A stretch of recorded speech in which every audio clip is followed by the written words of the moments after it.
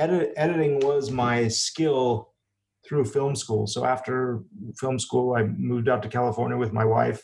We knew absolutely nobody out there. We didn't have any contacts or any jobs.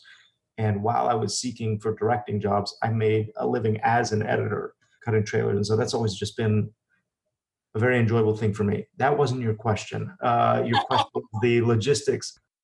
The voice you just heard belongs to Garrett Batty. My name is Garrett Batty. I live in Utah with my wife and 4 children. By profession, I'm a writer, director, producer of independent film. And because it's independent, I do a lot of work that supports that profession. A lot of corporate commercials or documentary style things as well. Who met with me over Zoom in the social distancing of 2020 to talk about how screenwriting, directing, and editing intersect for this independent filmmaker of many hats, and to get into the details of the filmmaking editor's work. I'm your host, Liz Christensen, and it's all in the telling. Welcome to episode 49 with my guest, Garrett Batty, the filmmaker behind The Saratov Approach, Freetown, Out of Liberty, and more. I saw on your IMDb that you are editing Show Off. Yeah, I got my start in editing and have a lot of friends that have their own shows. And so BYU TV did a series called Show Offs, and it's a kind of an improv series. And that is also my background as an improv performer. And so they came and said, hey, will you cut a couple of seasons of this series, which is fun. I love that stuff. It's so fun. When you're editing a TV show, do you get that like as a package of show or package of season? Like how much do they dump at you and then you start editing at a time?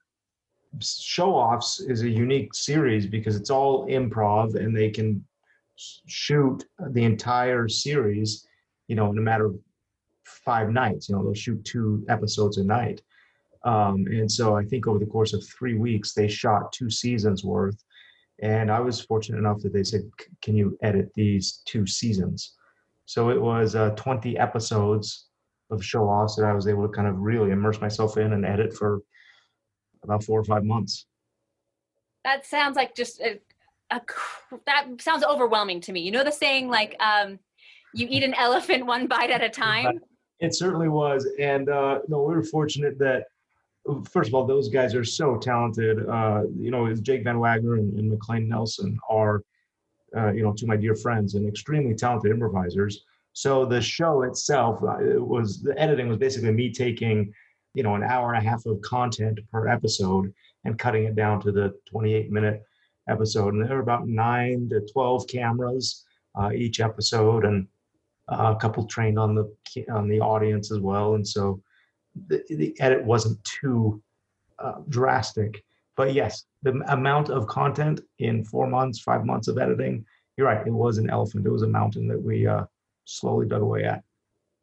When you're editing something like that, where there's improvised content, what kind of guidelines or framework do they script after the fact so you know exactly what they want from you, or are you kind of crafting as you go?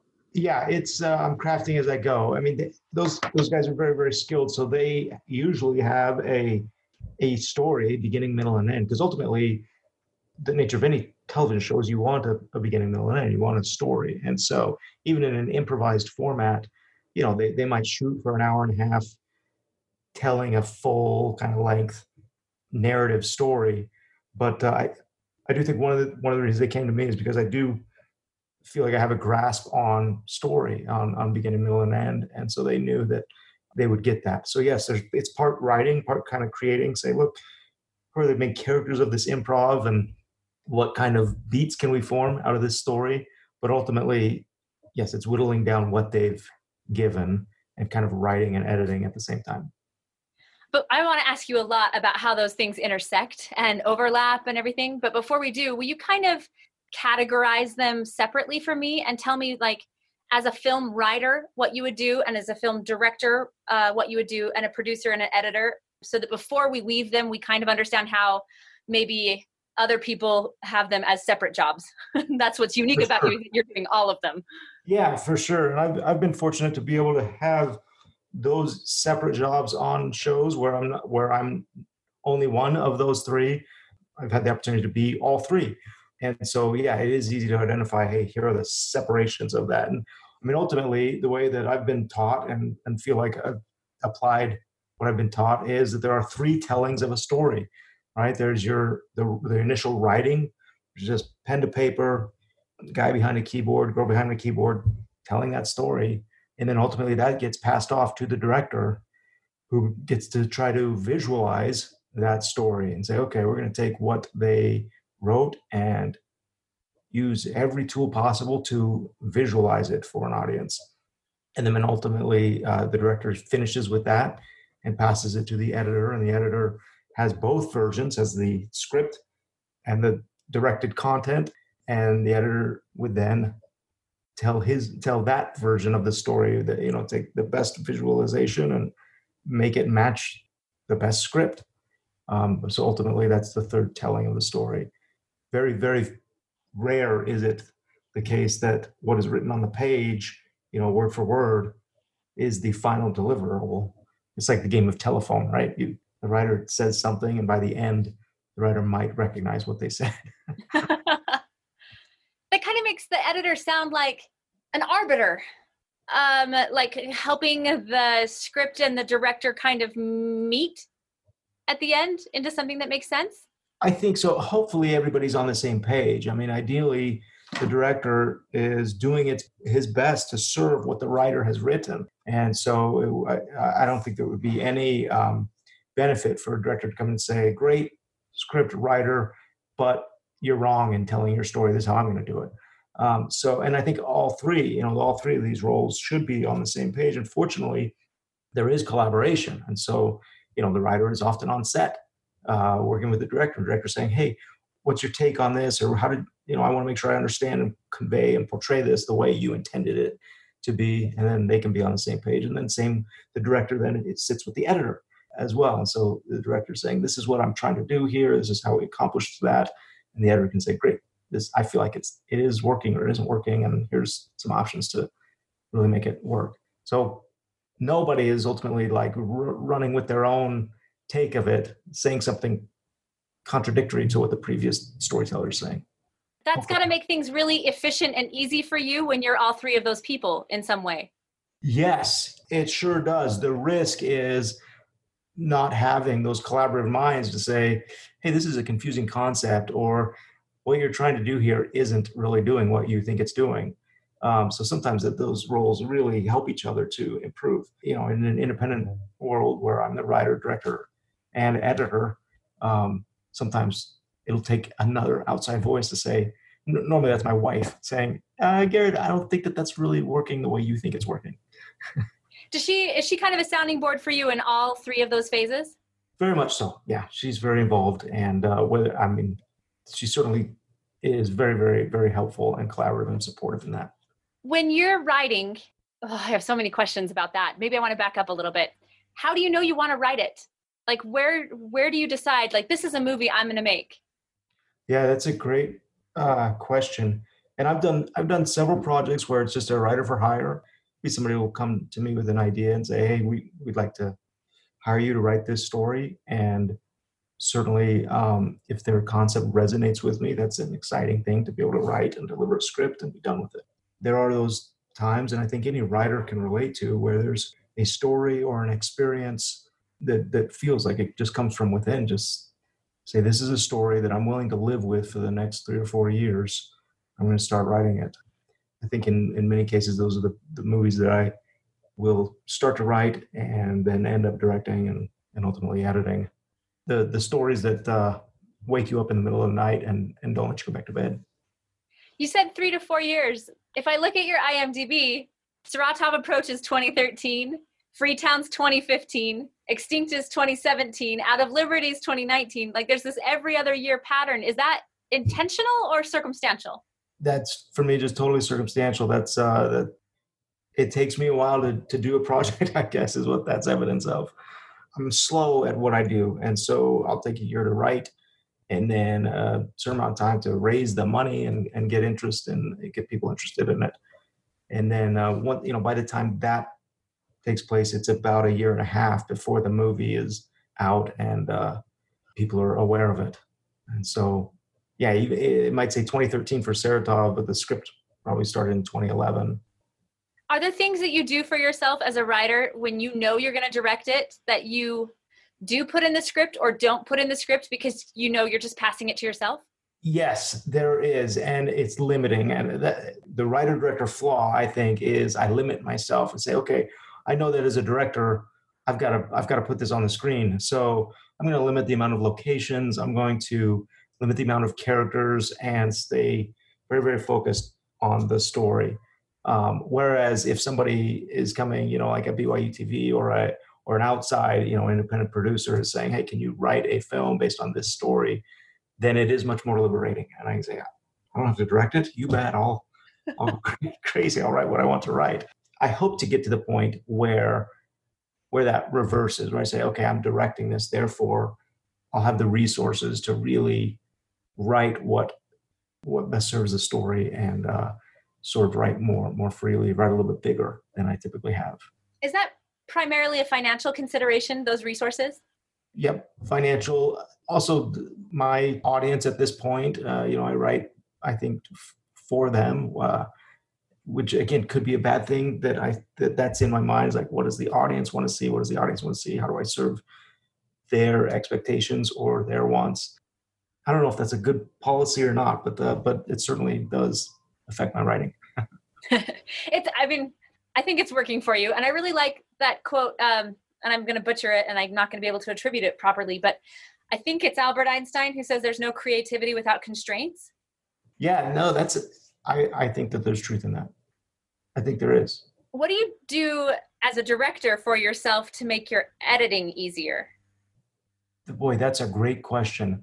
I do a disservice, I think, to me as an editor. The director side of me just does a disservice because we might have extra long takes or series takes on set where we're saying, okay, go again without cutting, without setting up the marker and everything like that. And the crew, everybody kind of gets in a flow because we know that there's not going to be a lot lost in translation from the set to post-production. And so it's probably a little bit of a disservice where if an outside editor came in to put together a movie like Saratov, they might say, what is this? What is this messy footage, or how do we do this? So as far as actually content-wise or creative-wise, I think I do shoot when I know I'm editing.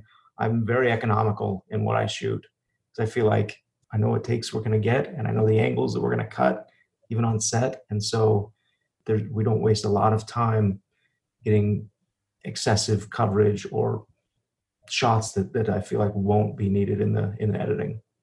Is that because you kind of see it, or do you write it out, note it in your script? Like, this is definitely going to be a close-up thing. This is going to be a reverse. This is.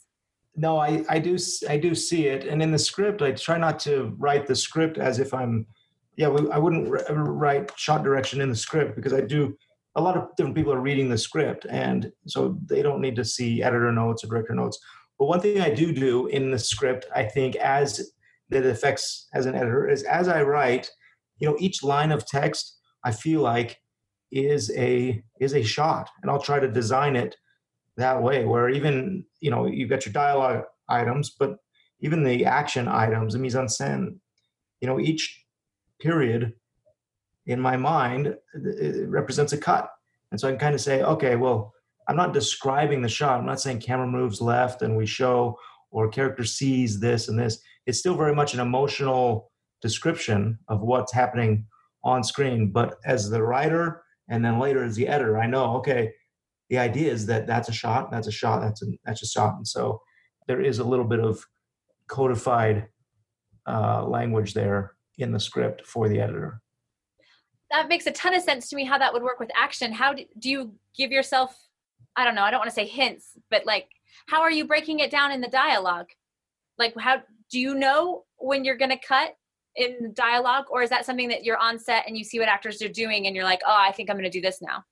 No, I that would be more on set. I mean, for the dialogue, and I wouldn't ever want to limit an actor's performance by saying, okay, I'm gonna cut here. I'm gonna know this. So I do try to get full coverage on the dialogue, and give the actor their due. for that. But yeah, in the blocking or planning of each shot, I feel like I have a good idea of when we're going to cut and when we're going to stay on the take. As an editor, are there times that your brain on set, when you should be like fully focused directing, the editor part of you is like yelling something in your ear or saying, okay, but wait, consider this because this is going to suck for us later if we don't take care of this now? Yeah, absolutely. And I think that is, I don't think that that's, let's see, only limited to someone who's going to edit their own work. I mean, I think, again, a director should know, like, okay, we have to get some coverage. We have to provide whomever is editing with some inserts and cutaways and things like that that will really just build the world and enhance the scene. It's more for the audience, rather than saying, hey, this is going to be really hard to edit.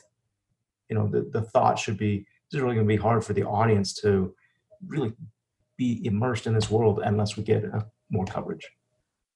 I feel like I get what coverage is, but I've never had anyone like define coverage for me. And I feel like the way we're talking about it right now, it's I've had a limited perception perhaps of what coverage is. So on a logistical level, having a lot of footage from different angles of the story? I think so, yeah. There might be a great textbook definition, and I don't know that off the top of my head, but as we're saying, hey, let's get some coverage, or when I'm hoping to get coverage, or as an editor, I'm looking for the coverage. Yes, if I've got your main shot as if you're an actor giving your lines and I've got your main shot coming in, I'd love to see who's reacting, showing the audience how to react to that shot, how to react to what you're saying. And so I'll get coverage of another character or something in the room that's influencing what you're feeling as an actor. It provides the editor something to cut to. And again, it provides the audience with a little bit of guidance of how they might feel or respond to what the actor is doing. Do you have like stylistic things that you do when you're editing or directing? Because I feel like to separate them exclusively makes no sense right now. But you like this kind of coverage just generally. So even if you don't have a plan for how you're going to use that, you want to get that because later that's going to like be one of your go-to things when you're editing. Yeah. And I just tried this on a shoot we did about a month ago for a film that we're trying to put together. But we scheduled in coverage shots. So we knew we'd need the minimal amount of shots to cover a scene, right? You need your master and then your medium and then your reverse, right, of the two people that are in the scene, for example. Master, is that like the wide? That'd be the wide. Yep. You need your wide shot, whatever. Just show me the whole world on what's happening in the scene, right? Here's our two actors and they're dialoguing and we're just going to have a nice master. And then you'll have your coverage, which is your shot and your reverse shot. So now I need a medium close-up of my primary character. We'll get that. We'll cover her. And then we'll reverse and get the medium shot of the person to whom she might be speaking, right? And that's kind of our basic scene. And then in the schedule we built, we said, look, talk to my DP, give me 3 shots that aren't about the actor or their scene. And so we were trying to get creative with some of these shots. We're like, okay, we're going to show the little flickering flame lamp burning. And then we're gonna just do a full take of the actor's hands, like when she's delivering her dialogue. We're not going to show her face or her mouth moving. We just want to see hands moving. And then we also would do a take of just full silent reactions of somebody else in the room or whatever it was. And it was again on set. You're running through the scene thinking, this is a lot of excessive stuff.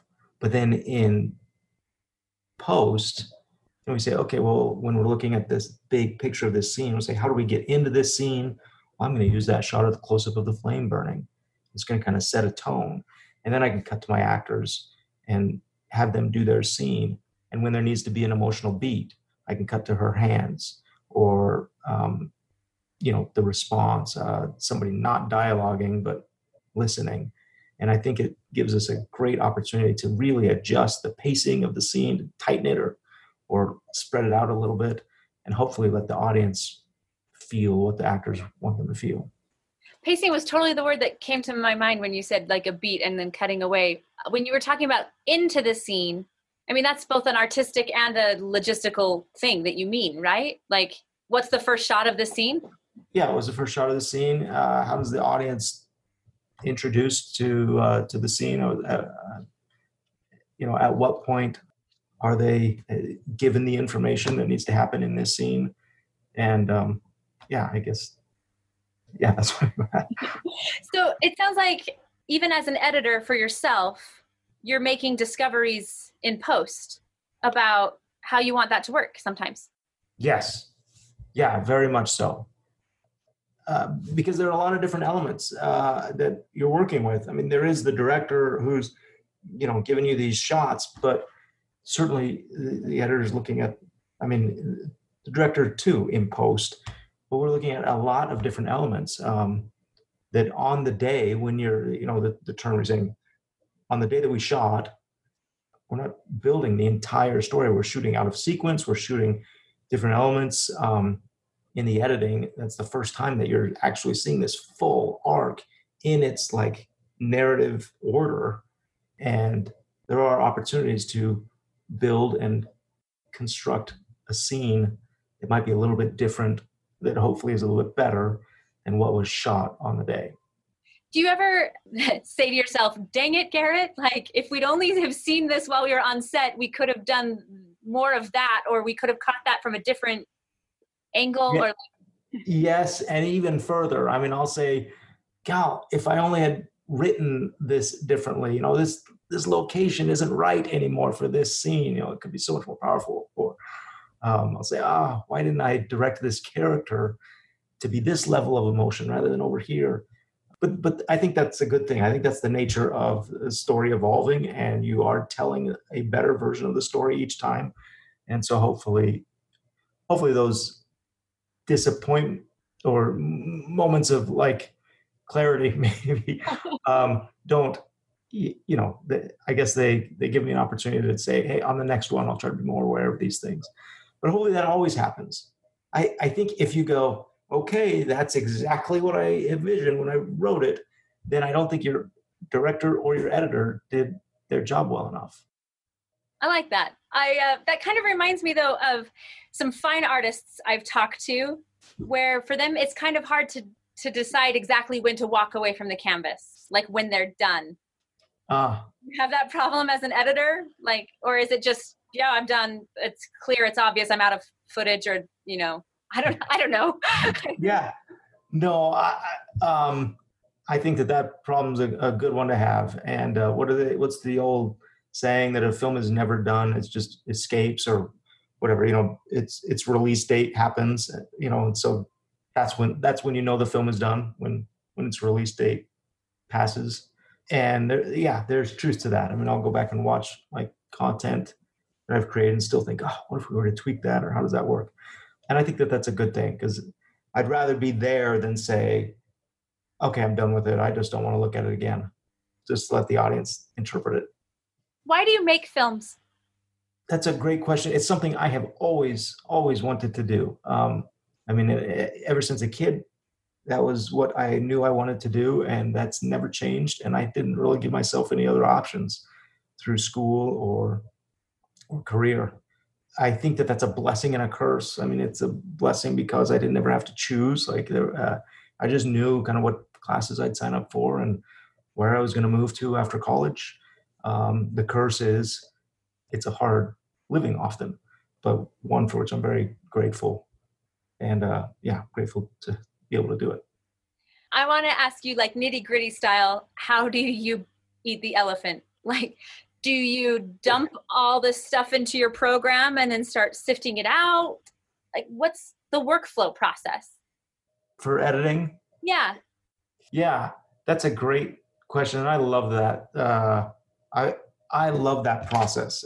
As I'm shooting a movie, I'll have an assistant take in the dailies, and I use Final Cut Pro. I've used that for all of my films and trailers and anytime I can cut on Final Cut, I do. It's a matter of being hopefully very, very organized and knowing that, hey, we've got an assistant that's building out a folder for each day and then for each scene. And let me ask you about that. So the dailies is everything that was shot that day, and Yes. they're just like labeling it.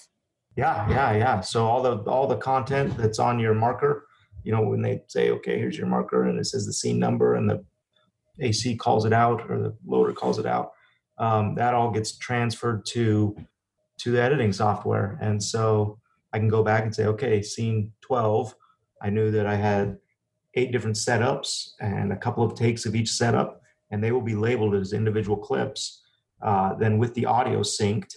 And the audio these days is great because audio, if there are 4 characters, each character has a different lav mic on, and the tracks are labeled with the character name on it. And so we know who to, which mics to turn on in post.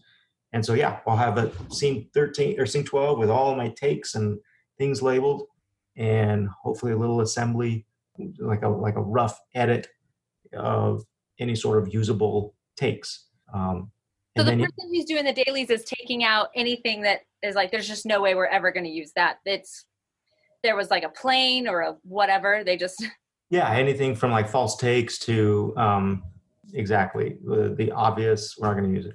They'll make a bin, they'll make a collection of those clips as well and say, hey, these are garbage clips. But they don't throw them away just in case? No, yeah, we don't ever delete anything just in case, because I'll pull from garbage clips, say we need an insert, there's sometimes a little magic moment from the time the clapper claps and clears the frame, camera finds focus. There's a magic moment in there sometimes where we're waiting for the settle and for the director to say action, where the actor is usually very, very authentic and very raw, waiting for that, and we'll pull a lot of reactions from that moment. Yeah, so we don't throw away anything. We mark it. That's really I feel like that's such a juicy tip in a way. I don't know. It's probably a terrible tip. It's probably saying, hey, Garrett, don't use that stuff. We're not in character. But I love that stuff. I love credit to actors that are in character once that starts rolling, because we take those moments. Okay, so after dailies and it's all organized, what's the next step? We'll put together a cut. I go through, scene by scene. We build the movie, and it is hideous. I call it the shame cut, because you don't want anybody to see it. You're completely ashamed that you directed this pile of garbage. And, it's, if for a 100-minute movie, it's often a 150-minute shame cut. And you just say, oh, why am I even in this job? Please, nobody see this. And you have to kind of send it out to a few people and say, okay, what's working, what's not? And you just show like your very, very trusted friends or the people that are legally married to you. people who are going to love you no matter what you create. That's right. The ones that have to love you, right? Yeah, that is part of the process. Every show has that. I listen to a lot of directing podcasts, and you get Martin Scorsese, who's talking about his rough cuts, and just even on his latest, greatest movies, he's talking about how he cannot believe that he thought that this story would work for an audience. And then we start whittling it down. You start saying, let's cut all the garbage out. Let's just cut, what is the story? And sometimes you're rearranging scenes or not. Sometimes you're just tightening and whittling it down to 120 minutes and 110 minutes. You add some temp music. You start to mix your audio a little bit, and then hope slowly starts to become, be restored in the project and go, okay, all right, maybe we can save this thing. Maybe we can at least save a little bit of it. You said temp music, so like just temporary music to throw in for mood or something? Yeah. We'll just pull tracks from whatever soundtrack. I like to build a playlist while I'm writing of temp music and just say, hey, here's influential music. This is the tone or the beat or the pace or the feel that I'm going for. And so I'll label whatever when I was writing Out of Liberty, I have an Out of Liberty playlist, and I'll share that with my composer as early as I can. And even he'll write some music, and I'll put that in the temporary playlist. And so here's just kind of this thing. I'll also share it with the actors and say, this is kind of the feel, this is what we're going for. And sometimes that creates excitement and gets everybody on the same page of what we're trying to do. So yeah, I'll pull the temp music in and use that in the cut as well. Is that largely instrumental music? It can be. Right now I just did a movie that's set in the time of Christ. It's kind of a first century AD movie, and we use Johnny Cash in our temp score, and I absolutely love it. We're trying to figure out how to use this song in real life, but yeah, it can be whatever the feel of the movie is. So once it starts to look better and hope happens in editing, do you send it back out again, or does it go from shame cut to mostly ready? I think that it is good. I would do myself a better service if I sent it out more. And I think that we should. I think that that's one of that's a great tool that independent filmmakers or any filmmaker probably could always use, is being able to send it out more. So yes, send out your cut, and to trusted audiences, or honestly to uninformed audiences, say, here's a movie, would you take a look at it? It's a tough thing to do because there is so much that happens to a movie from the time that the picture is locked, which means you're not going to make any more edits, to the time it actually looks like a movie. You go into sound mixing and color correction and real music, like actually the composed music, put in the credits, the final graphics, or VFX even. So all of that polish, all of that frosting isn't there when you have to lock picture. So for me, it's very hard and humbling to show an audience the picture lock, just because it doesn't feel like a movie. So I'm always very concerned that the notes are going to come back. So it's like, this just looks terrible. It looks independent, and or it doesn't sound right. I can barely hear the dialogue, or where's all the ambient noises? And so you have to find an audience that can see past that and yet still kind of say, hey, here's where your story is lagging, or here's where I'm not responding to what you're trying to do.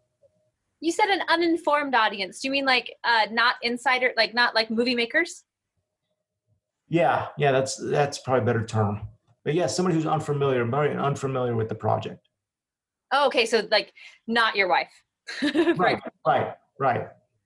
I've had test screenings with friends and family who they don't know about the project, or even I'll reach out to my wife's friends.